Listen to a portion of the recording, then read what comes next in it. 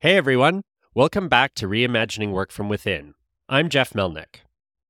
It's June, which means it's Pride Month in most places around the world. Last year we shared an episode discussing pride as a riot, why business should care about pride, and how to create a riot of your own. And since what we offered to listeners is even more relevant right now, we thought we'd bring the episode back again. The LGBTQ fight for equality is everyone's fight. A basic principle of equality is that if one group is not free, no one is. That rights could be taken away from any group of people at any time. This year, we're seeing the usual attempts at corporate allyship, and the backlash against businesses supporting Pride has intensified, with companies like Budweiser and Target backing down from their commitments because of attacks by pressure groups and threats to their employees. But all of this is with a backdrop of increasing intolerance. So let's just paint a picture to give everyone a bit of the context of where we are now here in 2023. In the last year, schools are being pressured to remove books from libraries for fear they may coerce children to becoming homosexual or transgender. This growing censorship movement has taken place in 138 school districts in 32 states, impacting 4 million students. Drag performances are being banned. In Tennessee, Republican Senator Jack Johnson said that parents can now take their kids to a public or private show and not be blindsided by a sexualized performance. This week in Canada, an adult verbally attacked a 9-year-old child participating in a track and field event because he believed the child was transgender and called her parents groomers and pedophiles. Meanwhile, Uganda has legislated the death penalty for homosexuals. This legislation comes after years of lobbying from American Christian groups. Anyone found guilty of promoting homosexuality in the country could face up to 20 years in prison or death. Uganda is now one of 11 countries where being gay can be punishable by death, and 67 countries have national laws criminalizing same-sex relations between consenting adults. But why does this matter for business? Well, it matters even more than ever.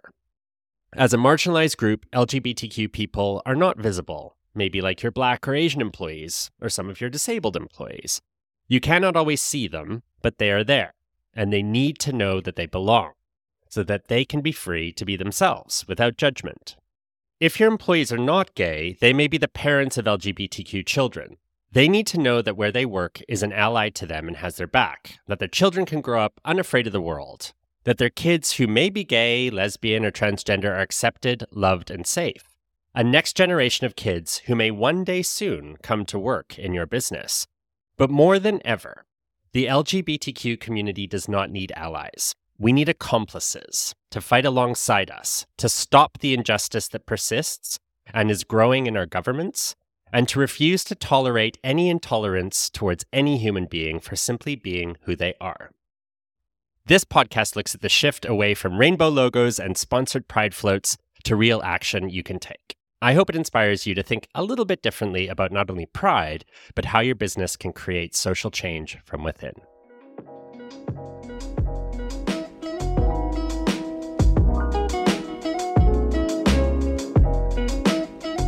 Why don't we just get started by just talking about what Pride Month even means to us? Because I think that's a really awesome place to start. Yeah. Well, what does it mean to you? Well, for me, Pride Month it kind of brings up two things. I get quite frustrated that we even need to have a month, which is kind of a different part of this conversation. But then I also do feel wildly proud to be bisexual and own that and have a space to really celebrate that and bring awareness to it. So it's sort of two things. It means being able to celebrate who I am in a way that feels really safe, actually, and accepted. And I can do that every day, but there's a month for it, which is really nice. And I think what it does is also create a space for us to talk about our experiences in this community like we're going to do today.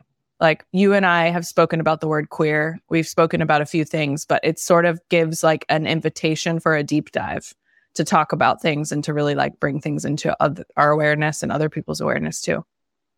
Yeah, it's almost like it's our time. Goonies never say die. It's our time now.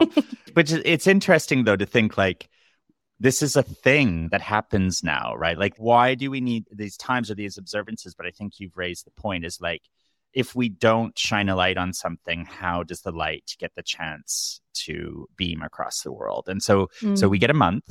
And I think it's different for me now that I live in San Francisco, because it's like living in the fault line of the epicenter of American queerness.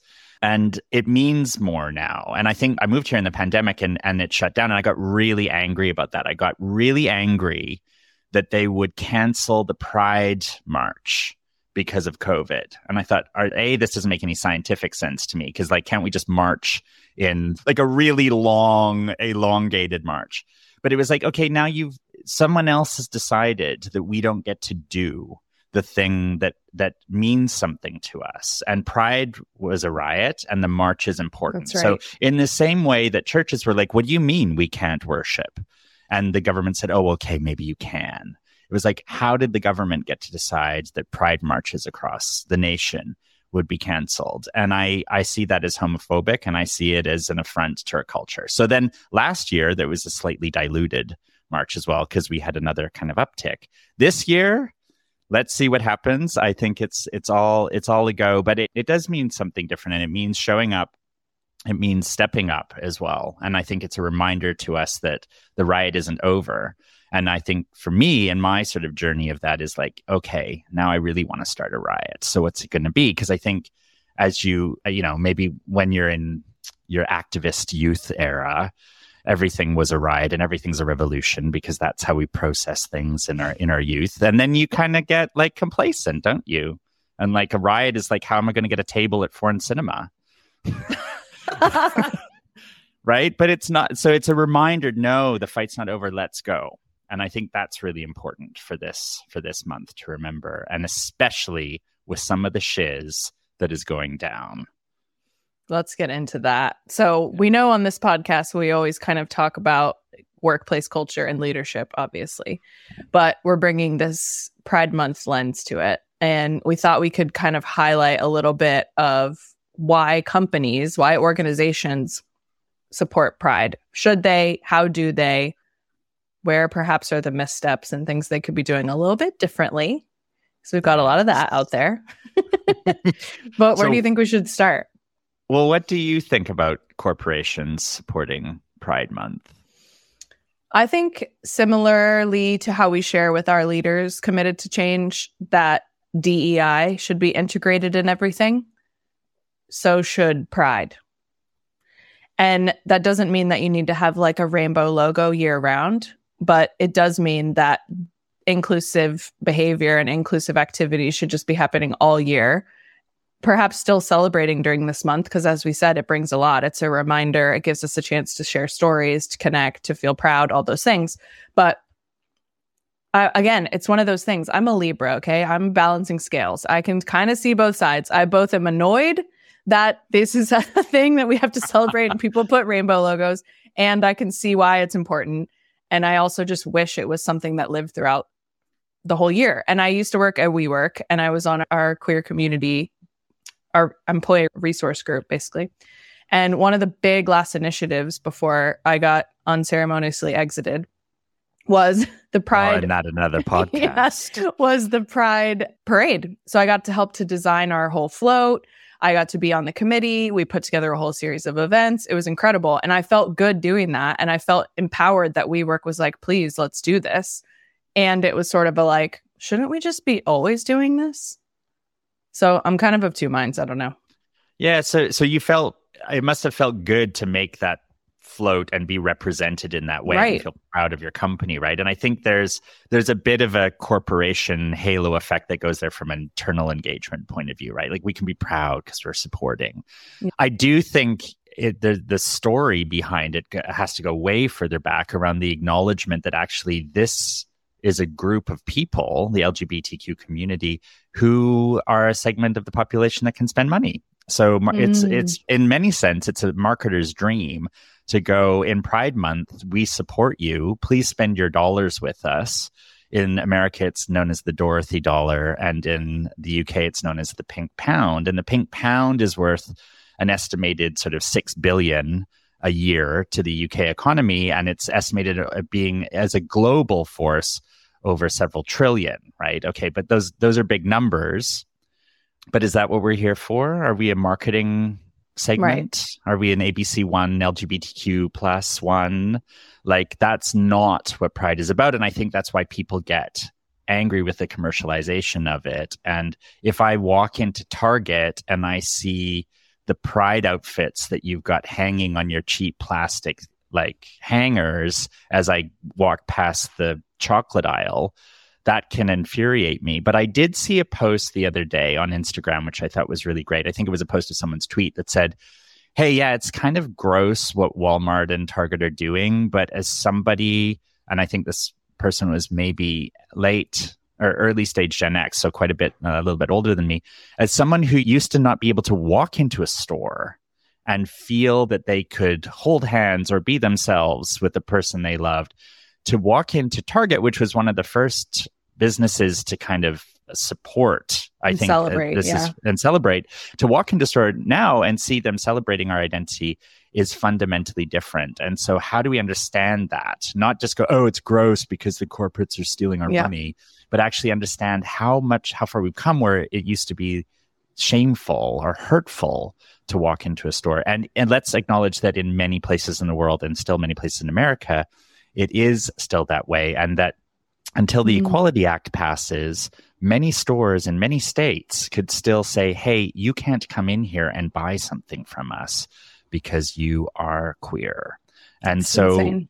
There's far to go. And so yeah, it's interesting to think, actually, can we see the positive in the commercialization of our, not of our flag, because as you know, I don't believe in that. We can't take an identity and merge it into our own and say, hey, look, for a month, we're rainbow too.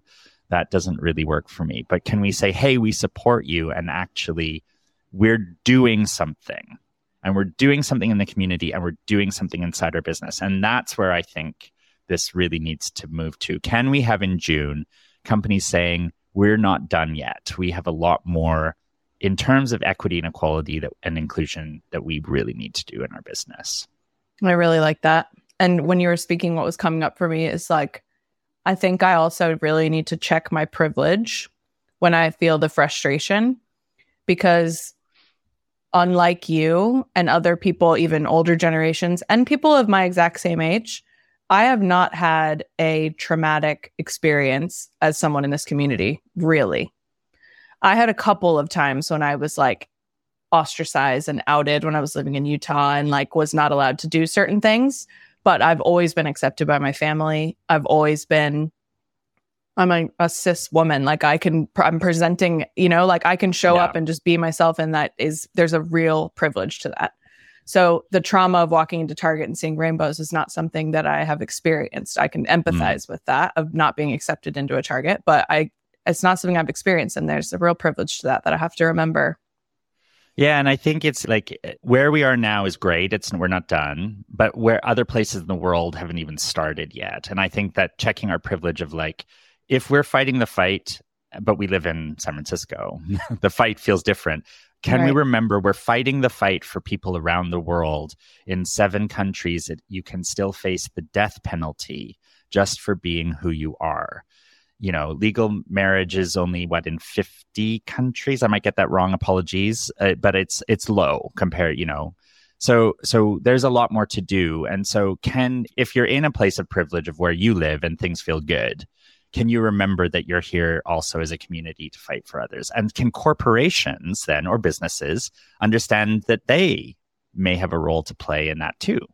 And that role is based around how do they create a system of equity, inclusion, equality in their own micro world where they can actually affect change. Yeah, I really like the idea of like using June to say we're not done yet. I think that is really powerful because, Don't Say Gay bill just passed in Florida like a few months ago. Like, hello, what are we doing, people? Right. And there's many other bills on the docket in many other states where that's right. There's going to be a lot of don't saying gay. And so how are corporations right now saying gay? And can they put their money where their mouth is? Because always follow the money. Listeners of this podcast know that that's where I believe the truth lies. So if you believe in equity and equality and you want to change your logo rainbow this month. Can you tell us how you're going to get behind that? Like, are you willing to defund your PAC for politicians who will not pass the Equity Act into law?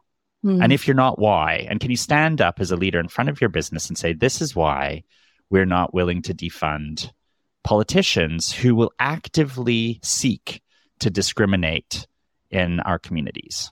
And I think we saw the backlash with Disney, where they wouldn't withdraw their support of the Don't Say Gay bill. And then the bill passed and then we're like, oh, wait a second, actually we do. A little bit too late there, Mickey. But the backlash internally and externally for Disney fans was very real. And of course, now Disney gets the backlash from the Florida politicians. But who will win? Mickey or Ron? Please let Mickey win. I'm Team Mickey. Okay. So what should corporations be doing? We started to get into that, but rather than just the rainbow logo, what can we do? Well, I've sort of alluded to it already with my let's go with the defunding option. I mean, I think that's the far end of the scale. Obviously, how do you listen to people, understand the issues in the community? That is important. Like you said, this is a time for space. So how do we give space for those stories? How do we actually hear and understand them? I think one thing that I'd love to highlight is I think it's time that if you have a policy in your business that is equitable and inclusive, say, for example, adoption leave for same-sex parents or healthcare provided at the fullest extent of your insurance that might be quite different to what the state would provide, say, for HIV medication or something like that. It really understands the needs of the community. How are you extending that to everyone in your global workforce? So if you've got employees in America, and I'm just going to be bold here, and you have operations in Saudi Arabia, how are you going to bring that level of equity and understanding to your employees there? And that's edgy, because that's going against the cultural norms of what's happening in your business and in the places that you operate. But I'm going to plant a flag there and say, you own your system, leader. So if you believe in equity, then that has to go across the board. It can't just be, oh, you live in California, so we must be more liberal, so we're going to give you more things. Right. Yeah, so just extending it, because I think as companies get more global, and also as the workforce gets more global, so we can work from anywhere now if you live and work in certain places, not if you work for Elon. More on that maybe later. Are we extending that same understanding of equity across our business, or are we packaging it up in more liberal places so that we can attract the people who might be living more in those zones? What do you think about that, though? I know, that's kind of interesting. I'm just thinking, like, so much of the work we're doing now as a partnership is about attracting talent, because that is what workplace culture is calling for at the moment. And I like the idea of it being something that's available for everyone and making that equitable globally. And it's a curious thing to package it up for more liberal areas if that's where you are hyper locally and wanting to attract that kind of folks, because I don't know how I feel about that, to be honest. It's a really difficult one. I mean, in my heart, I'm like equitable globally, obviously. And I can see the challenge of that for employers for sure. Yeah, and strategically, I mean, it's you sort of go, okay, well, we're probably going to have to spend more to attract certain people in certain markets, and we can make cuts in other places, right? But I guess the other thing that's coming up for me now is if you're in Saudi Arabia and you're a person who doesn't align with our beliefs, and your company has on their culture page or on their job description equitable working practices, and that is for some reason offensive to you, perhaps bugger off. And maybe it comes back to like aligning on our values. Like, who are the people that we want to attract? Right. And this globally is always the crux, right? It's always the thing is like, ooh, maybe we don't want to stick our heads too above the parapet, because we're going to have people out there that aren't going to like what we stand for. Well, you don't stand for it unless you're standing on the frickin' parapet, bouncing up and down and saying, this is what we stand for. So that's why I hate the word humble when it comes to businesses talking about themselves around stuff like this. It's like, we don't want to rock the boat. We don't want to shake things up. The world needs shaking up. And if you're going to say that these are the things that are important to you, you've got to stand by them.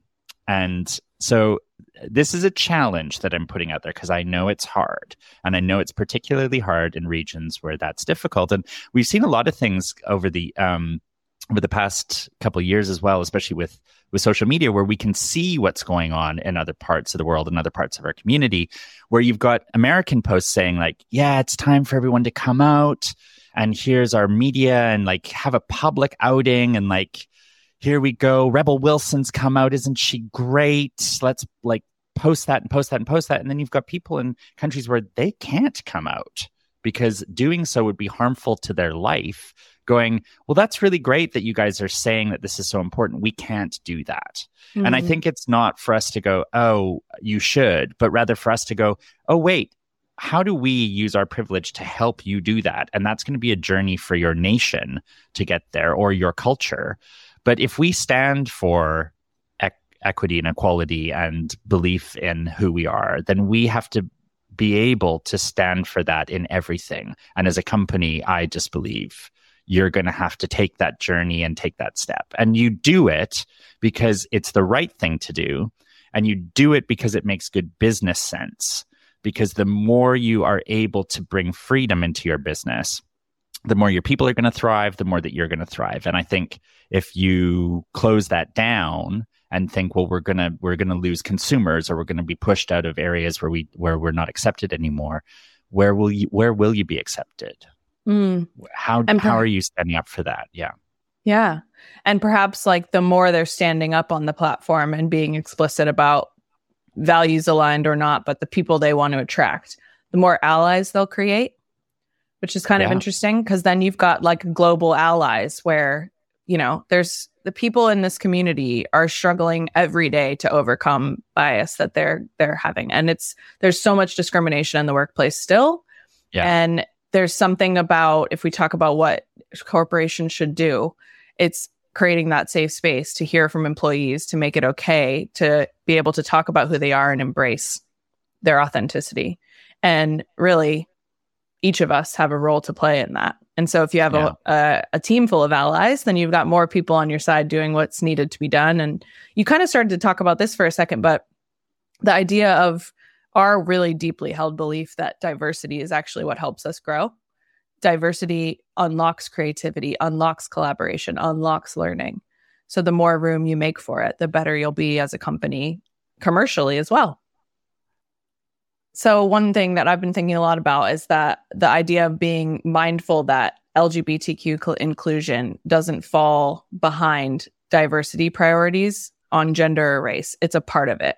It should be a part of it and intrinsic throughout your organization, just like we feel the same way about DEI. It shouldn't be just a DEI policy that stands alone. It's integrated into your employee experience at every place. And part of that is representation at the leadership level. Like, we don't work with many leaders that are part of our community. And there's something really interesting about that. And I'm curious what you kind of think about that representation on leadership teams that can actually be a reflection of the diversity that we're trying to create in our workplace. Why do you think that gender and race win in the DEI conversations? Why did those get popped to the top? First thing that popped in my mind was that sometimes those things are more visual, where sexuality perhaps isn't. Yes. But I don't know. Why do you think? I've struggled with this as well. I think there's two things there, apart, like visibility being number one. I think number two is probably also volume, which is linked to visibility. So we have 50% women, we have 50% men. Why don't we have equality and equity between genders? So that's a basic one. And why do we still not have that is an ongoing battle. So there you go with that one. I think in America, race is really important, and as it should be. And so it does have a prime position. So why aren't we seeing more people of color in leadership positions is really important discussion. Whereas you hear that discussion in Europe, but not in the same way, because Europe isn't processing that trauma of inequity in the same way that America is. Doesn't mean it doesn't exist. It's just not processing it. And again, there's a numbers game there, because people of color, are also in America. I think we're going to get to the point where it's a bit of a weird conglomerate, but like 50% white and 50% people of color, in which they've lumped in just other things. So much intersectionality. Yeah. So that's a segmentation issue that I'm still not understanding. But hey, so that's a numbers game as well. So then people go, well, there's not that many gays, is there? And then I think the other thing that comes along with it, in line with that, is like, well, gay men are still men. So they still are in positions of power. Well, that's interesting and possibly true. But that doesn't mean we're not marginalized. And so we're still not represented. And at the moment, in the FTSE 100, there are 0 CEOs who are LGBTQ or out as LGBTQ. And in the Fortune 500, there are 4. So even in a numbers game, so if you go by the McKinsey rule of 10% representation of LGBTQ, I think McKinsey data is maybe a bit outdated, because we were looking at the binaries of sort of gay or lesbian, and now we know there's much more of a spectrum. If you're looking at that, we're still way below the curve. But the stat that I saw the other day was 25 out of 5,670 board seats at the Fortune 500 companies are occupied by openly LGBTQ plus people. So that's 0.4%. So you go 4 or 500, well, that's okay. You guys are in there. You got 4. You got Tim Cook. Not sure I would include him as openly LGBTQ, but that's for another podcast. But 4 to 500, people go, oh, you're there. You got a number. But 0.4% of board seats? That sucks. Not okay. Yeah. So this is called, again, with the terms, I don't know why everything has to be pink, but fine. It's why couldn't it be the rainbow ceiling? But it's the pink ceiling. There seems to be a point where representation at senior levels is not there. So why do you think that is, Anik? Is it the same for women and people of color to get to the top? I think there's some similar practices perhaps happening. Like senior leaders, we talk to our clients a lot about this. You have to stop hiring in your image. If we go out and try to find people just like us, all of a sudden we're surrounded by a team just like us. Right. So there's a real intentionality that has to happen about creating some really real and serious diversity instead of hiring in our image. And what's interesting too is the looking externally to hire folks, like hiring from within and looking at your own community within, so that it's like a real representation of who you already are. Putting people in leadership and them representing who you already are is another really interesting way to think about it, and focusing on the growth and development of your people and like bringing up the next generation of leaders. Yeah. That's, part of this community, part of the people of color community, whatever that one is for you, but looking at how you can kind of grow your people from within and hire people who should be in leadership positions. We need more representation. It's very important.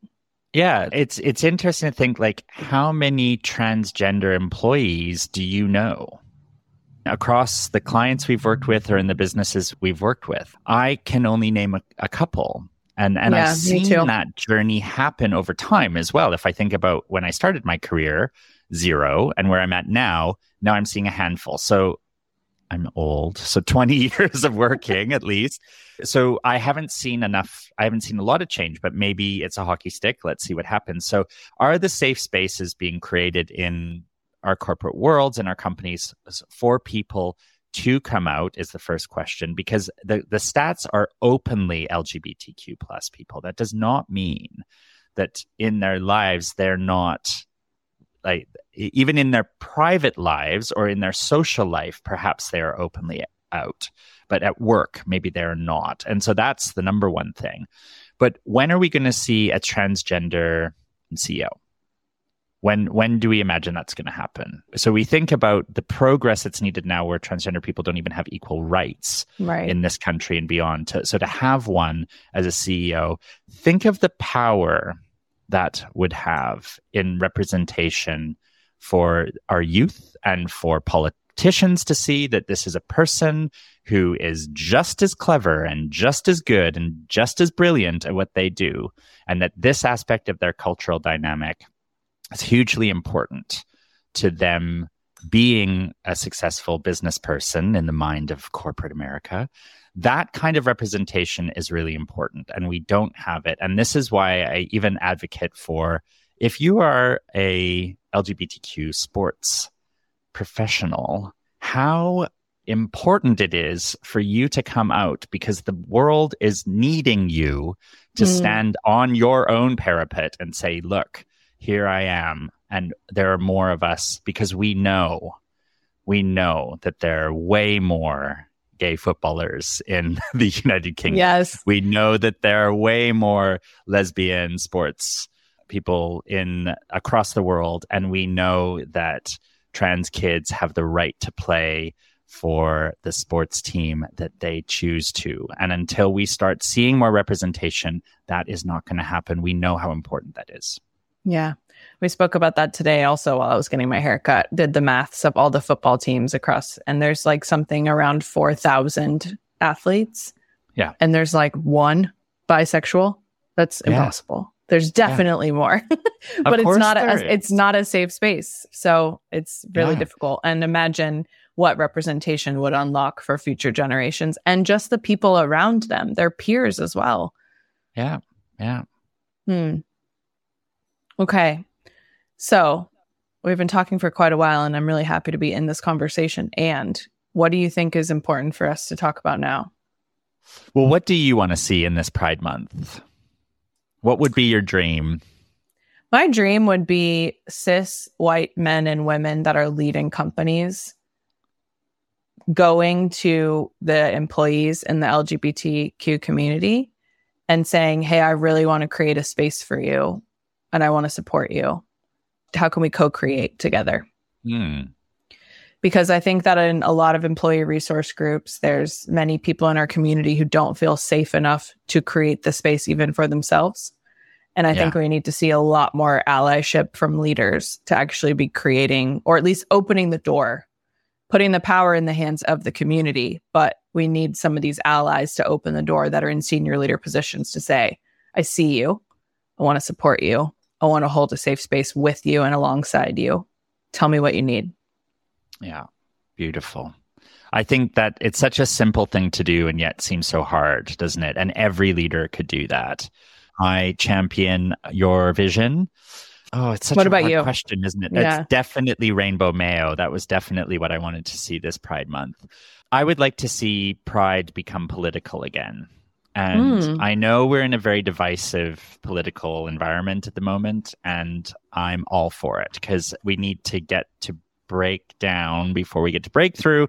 I would like that breakdown to not be violent, but in many cases, we have to remember that bricks were thrown. So what are the things that we're going to overhaul? And I guess to put one more wish, if I may, Anik, is I would love in Pride Month, and I know we have LGBTQ History Month as well, but I would like us always to listen to our elders, understand our past, and grow from that. Because I think our history has been repressed for so long that there's so many good stories to watch and learn from and listen to, and we're missing that. And I think if we can use this month to connect even just to one, that's very powerful. I'd like to give a shout out to season 3 Pose. I don't know if you've watched it yet. Yeah. Oh my God, the blubbering mess I was when Pray Tell goes back. I'm just in the, so no spoilers, everyone. Yeah. If you haven't watched it yet. Yeah. Oh man, watching the L Word. Whew. Woo. Anyways, this was an amazing conversation. As always, you brought us some really good stuff, and I'm grateful to be in this space with you, in this community with you. And thank you so much for the space to talk about this. It's wonderful to be here. I'd like to give a shout out to Emily, our producer, who's always behind the scenes and has been giving thumbs up and claps and hands raised. Preach, girl. We are here. And thank you, Emily, for everything you've done for our podcast as well, because it's awesome. It's so awesome. Thanks, Emily. Close out. I love being a part of it. Thanks. So good. Thanks, everyone, for listening. Thanks for being here, Jeff and Emily. It was an absolute pleasure. Reimagining Work from Within is available wherever you listen to podcasts, and we release episodes every other week. See you soon. See you soon.